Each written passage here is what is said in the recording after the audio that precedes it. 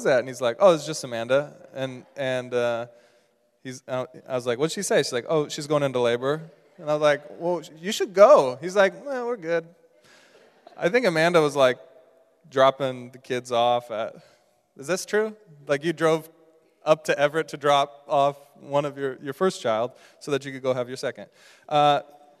You've learned this reality. Congratulations. Let's move on. Okay, so these are just birth pains. I mean, it seems like it's here, but it's not really here. Verse 9. But, having said that, be on your guard, for they will deliver you over to councils, and you'll be beaten in the synagogues, and you'll stand before governors and kings for my sake, to bear witness before them. And the gospel must first be proclaimed to all nations. And when they bring you to trial and deliver you over, do not be anxious beforehand for what you'll say, but say whatever is given to you in that hour. For it is not you who speak, but the Holy Spirit. And brother will deliver brother over to death, and father his child, and children will rise against parents and have them put to death. And you will be hated for my name's sake. But the one who endures to the end will be saved. It's pretty intense. Verse 14. Now it's about to get serious.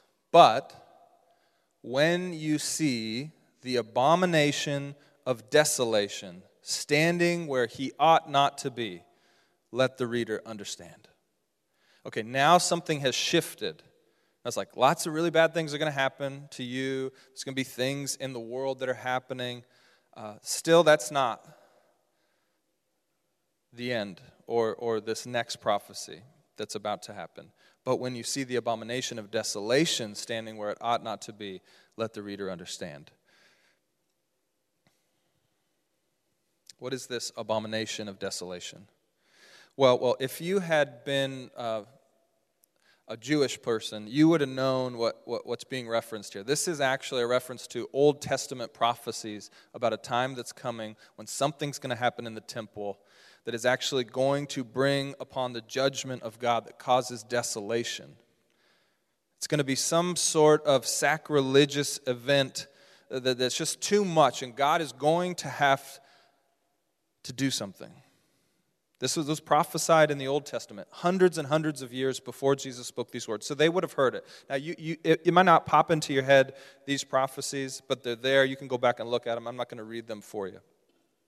Ben Witherington III says this of the abomination of desolation. He says, in Mark's text, we are not talking about something like a heathen altar that's erected in the temple, but rather someone who causes the temple to be so desecrated and therefore so abandoned,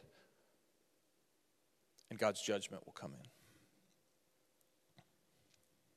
So, at this point, I need to give you a brief history lesson. And all the history buffs said, hallelujah. Here we go. There is something that happens starting in AD 66, which is about 35 years after Jesus' death, resurrection, and ascension into heaven. Okay, so it's within one generation, because in ancient times a generation was thought to be about 40 years. So in AD 66, something happens. The tension between the Jewish people and the Roman authorities who were ruling and governing over all of Israel, it comes to a boiling point. And this group known as the Zealots, they finally, and they've been trying to do this for a while, but they finally get the backing that they need, and they come and they stage a coup, and they overthrow the government at that time, and they take back the city of Jerusalem for the Jews. Okay, this happens in around 66, 67 AD. And this is really a militant Jewish group. And so they're not overly concerned with holiness or continuing the practices of the religion of the Jewish people.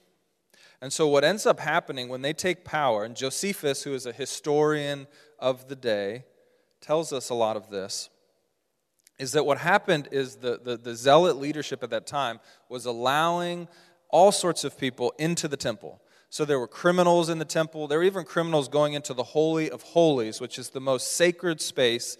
In fact, only the high priest of Israel was allowed to go in there once a year. And we've got We've got criminals running around. People were being murdered in the temple courts. It was chaos.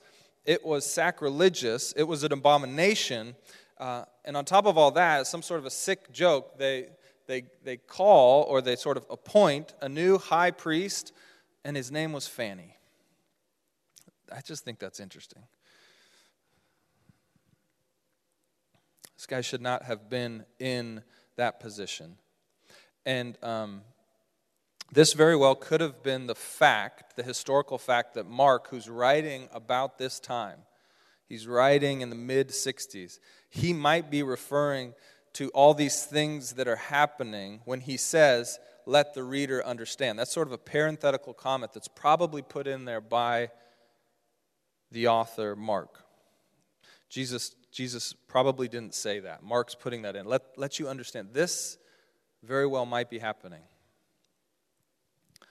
So, by AD 69, all these things that Jesus had predicted in this first part of his speech have come true. Okay? And we know that because we can look at the history that Josephus has written and other history, and we can read the book of Acts, which documents the beginning of the Jesus movement, those 35, 40 years between when Jesus died, rose, and ascended, and when all this is happening in Jerusalem. False prophets and messiahs have come on the scene. Wars and rumors of wars are circulating. Earthquakes and natural disasters are happening. Anybody remember reading and studying, middle school, about Pompeii?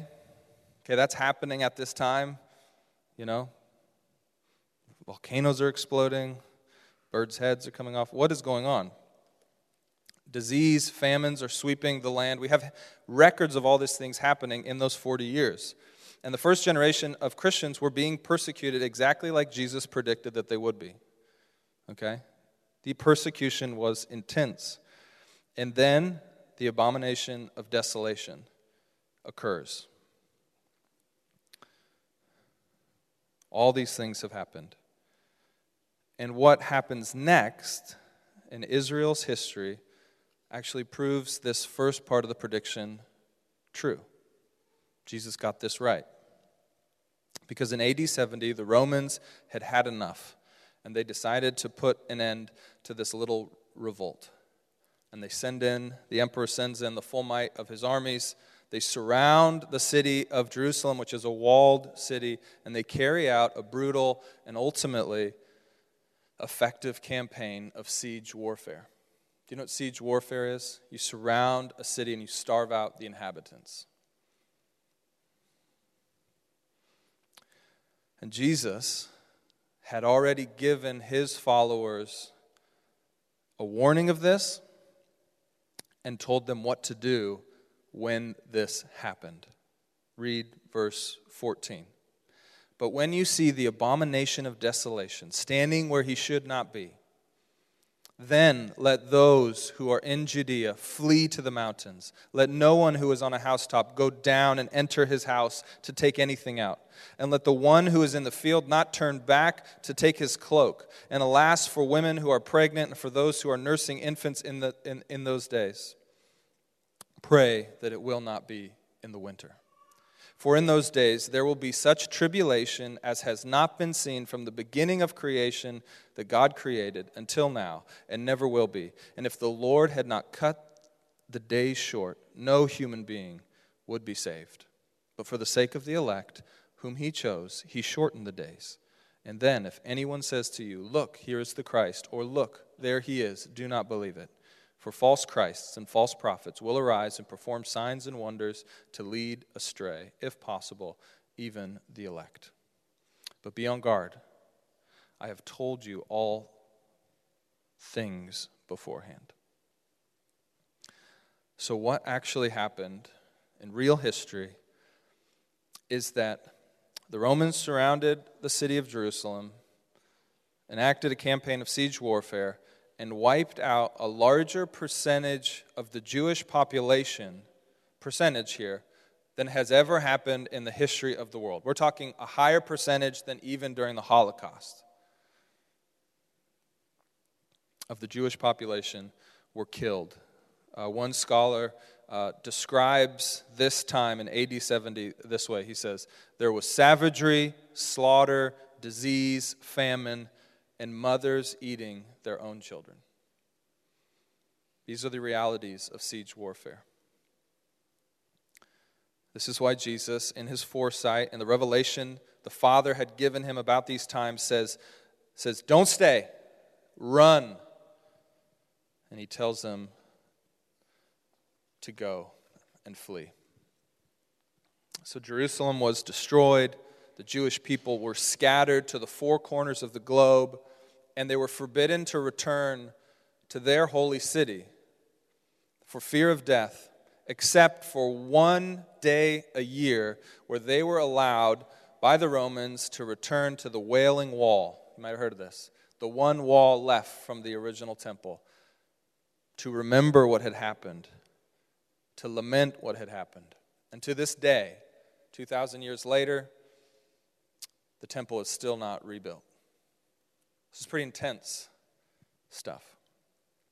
Now, I want to explain to you the theological significance of this near-term prediction fulfilled, if this is true. Again, I'm not dogmatic about that necessarily. I'll explain.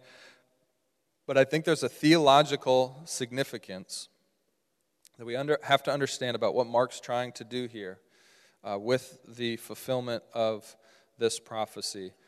Well, actually, the prediction of it, and then, of course, we see that it's actually fulfilled.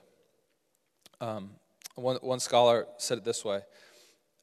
This prophecy is less about the end of the world, and it's more about the end of a world. And the world that is ending is the world as the Jewish people knew it. Okay? It's no longer going to be the same, and it never has been the same after AD 70. I don't have time to show you this, but actually, you got to take my word on it here. But what you should think about, if you just read through Mark from start to finish, when you got to this prediction that Jesus is making, this prediction of the destruction of the temple and the end of a world as they knew it for the Jewish people, Jesus is forecasting for his disciples and for us what is going to happen after his death, after his resurrection, after his ascension into the heavenly realm to sit and reign from the right hand of the Father, which he says just in the previous chapter that is what's going to happen. He's going to throw out for us the final event that needs to happen to complete the transition from the old way of people connecting to God to the new way of people connecting to God. Okay? Does that make sense to this point? And it hasn't happened yet, so Jesus has to predict, to explain that it will happen. And this is so important to comprehend because it's the much bigger argument that Mark is making in his gospel, that he's revealing about who Jesus is and what he's here to do and why he's doing it. And that's why this discourse, the Olivet Discourse, this speech on the Mount of Olives comes right before Jesus' arrest, right before he's taken to court, right before he's executed, and then eventually is resurrected and ascends. So Mark is pre-explaining all of these historical events that must happen as part of God's eternal plan to relocate the place and the means of true worship away from Jerusalem and the temple and just one ethnocentric religion, away from that to a new place which is in the person of Jesus the Christ. So that now Jesus has become the unique and exclusive, new and better sacrifice, the new and better priest, the new and better temple. The temple being the manifestation of the presence of God. And now anyone can go and be near to him and receive his sacrifice and have a high priest. Anyone from any nation, Jew, non-Jew, whoever it may be, Jesus is saying this is going to be the last historical event that finishes that switch. It's pretty profound stuff. But he has to predict it because it only will come after his death and resurrection and ascension. And so, this is what Jesus say, this is what's going to happen in the new era of how people connect with God. It's the age of the church. And that age has been going for almost 2,000 years. And if you study the history of it, it's really wild to see after AD 70 what happened.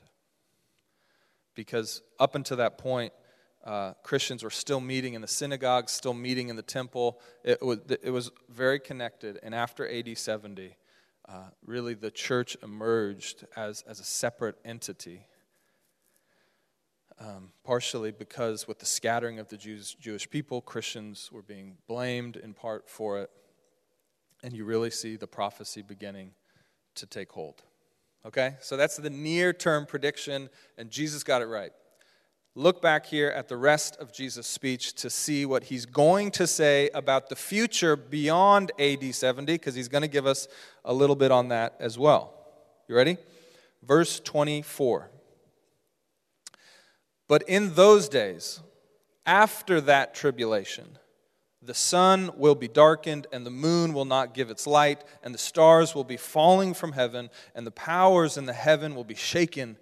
And then they will see the Son of Man coming in the clouds with great power and glory, and then he will send out his angels and gather his elect from the four winds, from the ends of the earth to the ends of heaven. This is a prediction about the far future, someday still coming.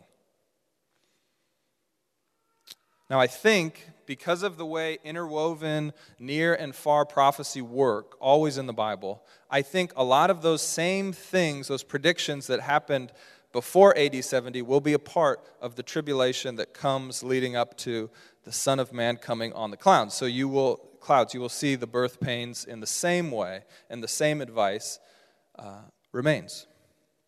Now, this language of the Son of Man, again, it would have been recognized by the Jewish people as Old Testament prophetic language because the Son of Man had been promised hundreds and hundreds of years before, and Jesus is now identifying himself as that Son of Man that has always been predicted.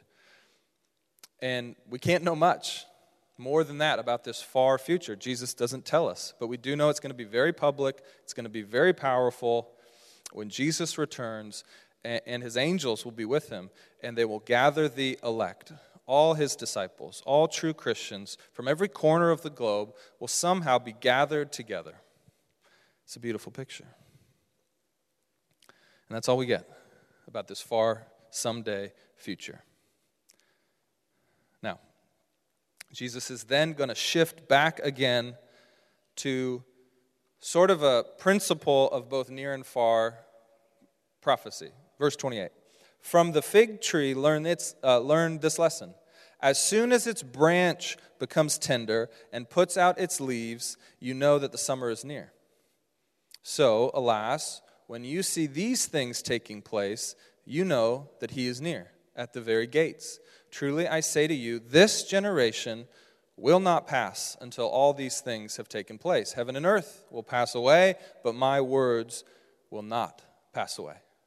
Now, I think when he refers to this generation, he's referring back to his first near prediction of AD 70, because that's within 40 years of when he spoke those words, which is a generation that they would see those first things happen. Obviously, they won't see that second thing happen, but Jesus is pretty okay with them not knowing. And we'll see why that is in just a second. So read with me in verse 32. But concerning that day or that hour, no one knows, not even the angels in heaven, nor the Son, but only the Father. Stop there for a second. This is unreal. Jesus is saying, I don't even know. So if you don't understand some of the mysteries of God, you're in really good company. Jesus doesn't understand. You might have picked up on it in the first near prophecy. He said, let's hope it doesn't happen in the winter, which is that means he didn't know when it was going to happen. This is really good to know, that to be fully human, to be a perfect human being living in God's world as Jesus was, as he put on the full humanity of God, it's okay to still live in mystery. You don't have to know everything. You don't have to understand everything. That's not what it means to be a Christian. That is not what it means. And if anyone's ever told you that to be a Christian means that you have to have all the answers, they were lying to you. They were false teachers. Jesus doesn't even know when this will happen. But he says, verse 33, be on your guard, keep awake, for you do not know when the time will come. It's like a man going on a journey. And when he leaves home, he puts his servants in charge, each with his work, and commands the doorkeeper, stay awake. Therefore stay awake, for you do not know when the master of the house will come, in the evening, or at midnight, or when the rooster crows, or in the morning, lest he comes suddenly and finds you asleep. And what I say to you, to all of you, is stay awake.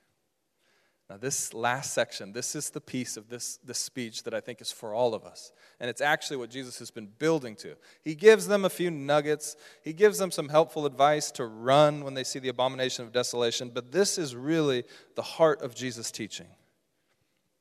And it's the way you wait for the near events. It's the way you wait for the far events of the Son of Man coming on the clouds at the end of the church age. This is an issue of discipleship. How do we follow Jesus well? And Jesus is going to teach us that to live well in the mystery and the suspense and the tension of the in-betweens of the Christian life, and we have these sorts of mysteries, suspenses, and tensions in all parts of life, not just in sort of understanding the end of the age. How do we live well? Remember the two questions.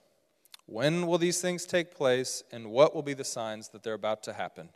And Jesus answers that question, nobody knows, not even me.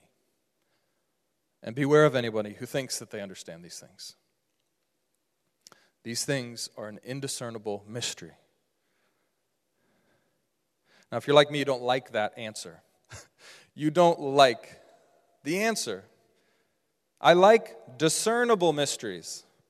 Like, it's okay to kind of tease me with a little mystery, but you better finish that show. Stop with season 6, 7, 8. Just finish it. End the mystery. I like answerable questions. I like solvable problems. I like chartable timelines. And I think this is one of the reasons that our city struggles with the Christian message. We are the most educated city in the United States. More advanced degrees per capita than anywhere else in the country. In large part, we seek education because we value understanding and we value answers to questions. So the people of this city hate to be out of the know, to left in the dark. We don't like it. We're a city of new technologies. We are people who create the solutions to age-old problems. We do it faster, cheaper, better. The people of this city hate any form of unsolvable riddle. We are the city of the future. We are the people leading the way into the future. We're not holding on to the past, onto unnecessary tradition. The people of the city hate to have the future happen to them. They want to create it. All those things, Jesus is saying the exact opposite. You don't get to create the future. The future is going to happen to you. You don't get to know the solution to this problem. You don't get to be in the know.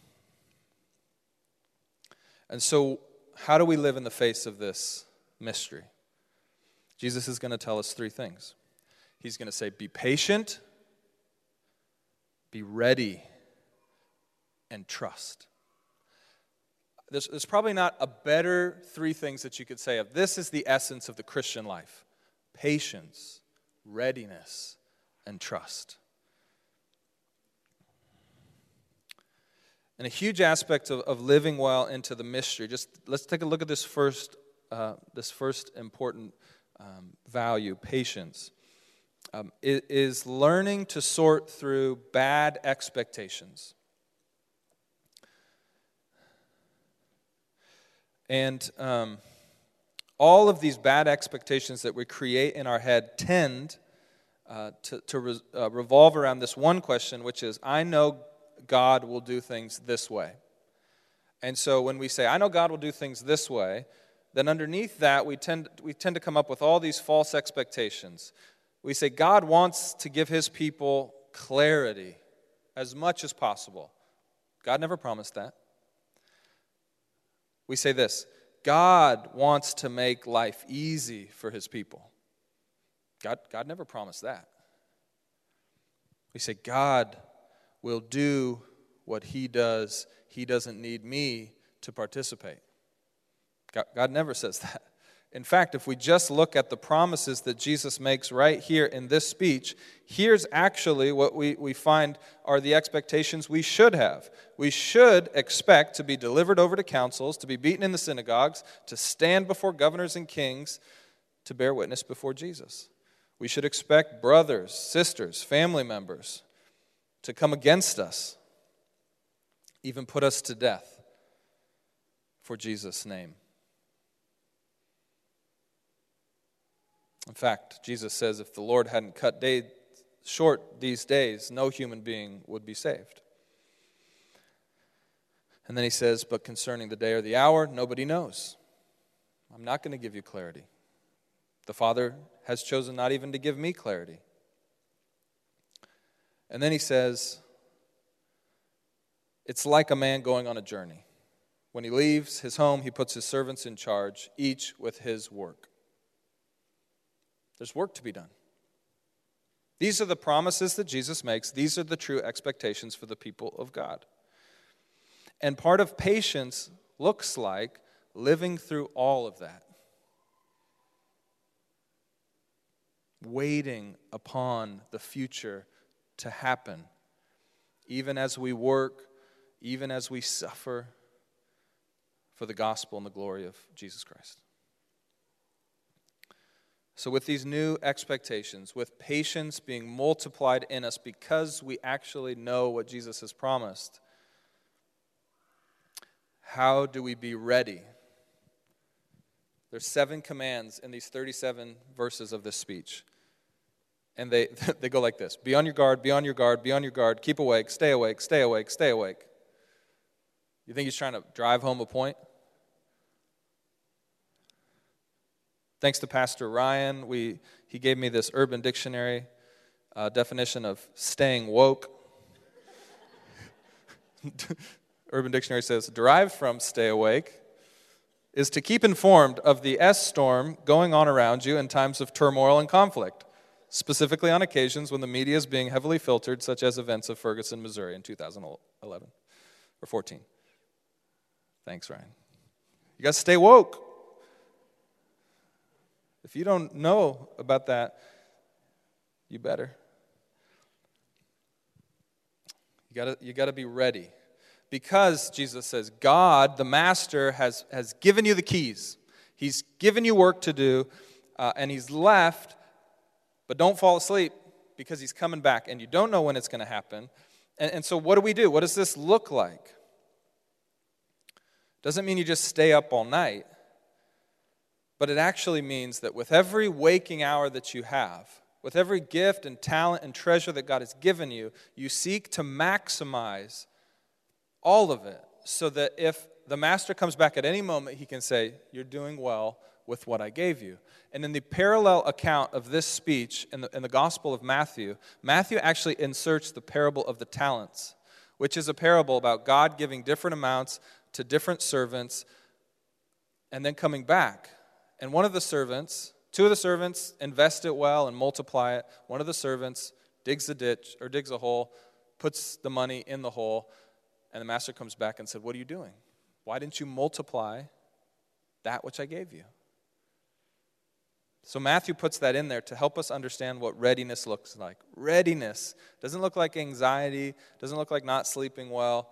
It looks like working hard to use all the things that God has given you for all the things that God cares about. so that if he returns and when he returns, he looks at you and says, well done. The third thing, and perhaps the most important, to live into this mystery is that we need to trust.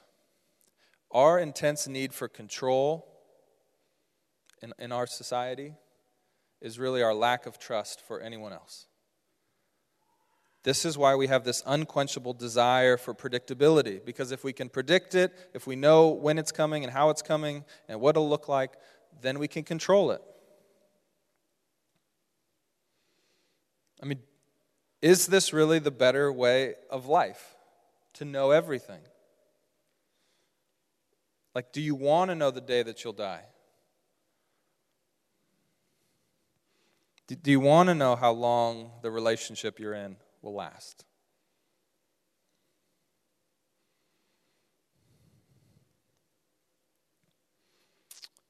I think we'd like to know that. But I think when we wrestle with that question enough, what we realize is that the best things in life require some mystery and some trusting. So there can be no love without mystery and trust. I cannot actually love my wife if there's no mystery. And I can't love her if I don't trust her. There can be no joy of surprise without mystery and trust. There can be no beauty without mystery and trust. I need you to listen real closely right here. This might be the most, I hope this is good for you. So listen very closely. Mystery and trust are in business together, but they're not identical and they're not of equal value. Okay? That's a perversion of the role of mystery in the way Jesus is talking about it here. And I think it's a perversion that sometimes slips into the Christian way of life, which is to say that mystery serves trust. Trust does not serve mystery. So think of a mystery and trust in the relationship of love. If trust is broken, mystery now becomes unlivable sometimes. It becomes so frightening if trust is broken. If mystery is broken, like I understand all sorts of things about Allie that I used to not understand, my wife that is, trust does not now become unlivable or scary. It continues on.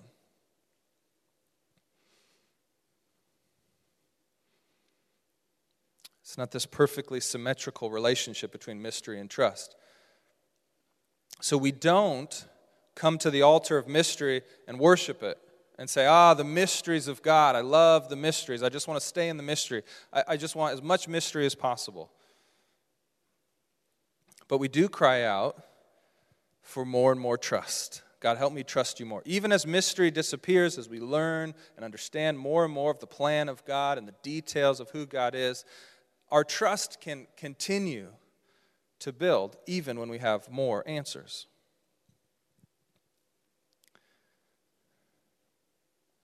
So we should want understanding, but when we don't get it, it's okay because trust fills that gap perfectly. That's exactly what's happening here with Jesus.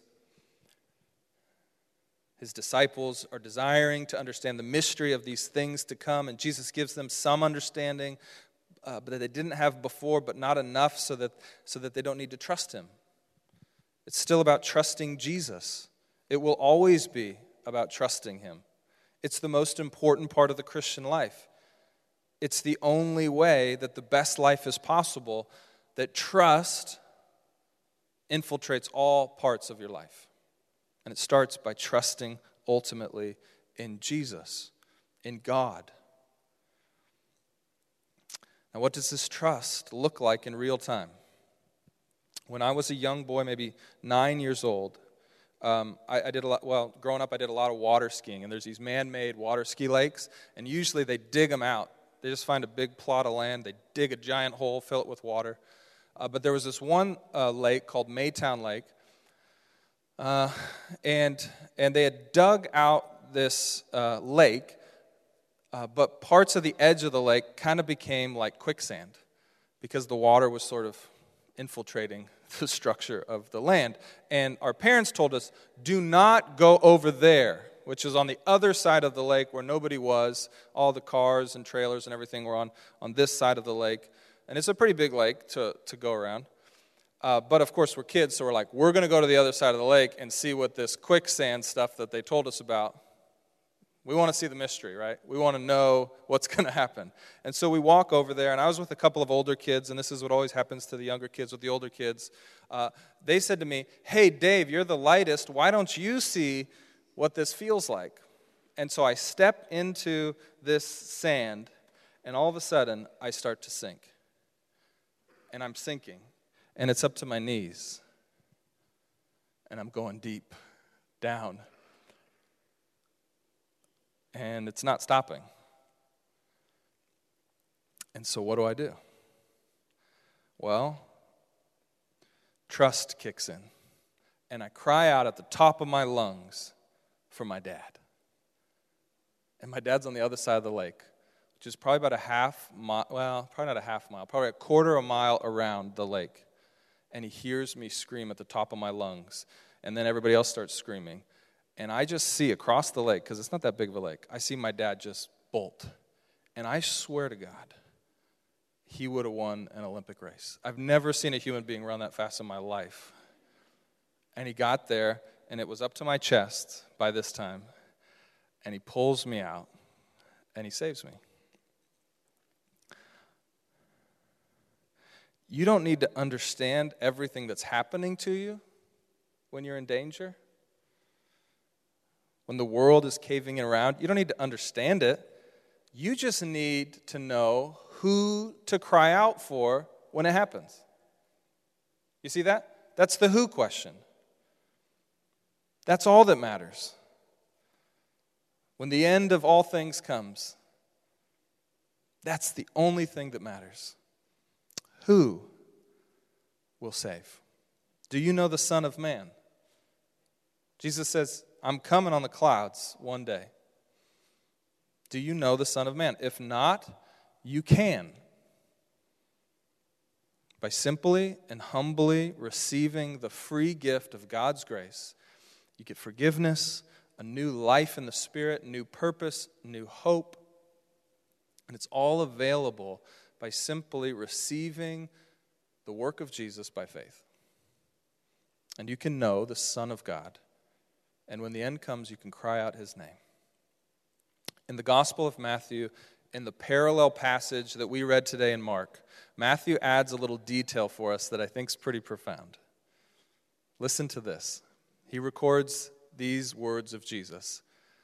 Then will appear in heaven the sign of the Son of Man, and then all the tribes of the earth will mourn, and they will see the Son of Man coming on the clouds of heaven with power and great glory.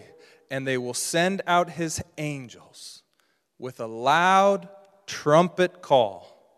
And all the elect will be gathered from the four winds, from one end of heaven to another. Friends, on that day,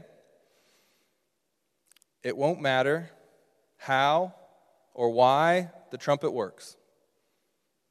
The only thing that will matter is if you hear it and you know personally who is making it sound. Let's pray. Father God, help us by your Spirit to be ready for this day. In each and every moment of our life now, help us to be ready for that day when the trumpet sounds and you come back. If we do not know you, God, send your Spirit right now to change our hearts, that we could know you personally, so that when you come, it's not fear and trembling, but joy and excitement and cries of God save us, Hosanna. If we know you, but we're distracted by the things of this earth and our own glory, help us to wake up and start living for your greater beauty, your greater kingdom, your greater way in this world. Jesus, when trials and persecution come our way, when conflict comes, give us the strength and the grace to witness well to the way that we trust you in all things, no matter what we encounter. We pray this in the name of Jesus, the Son of Man, who will come again in power and glory. Praise be to God. Amen.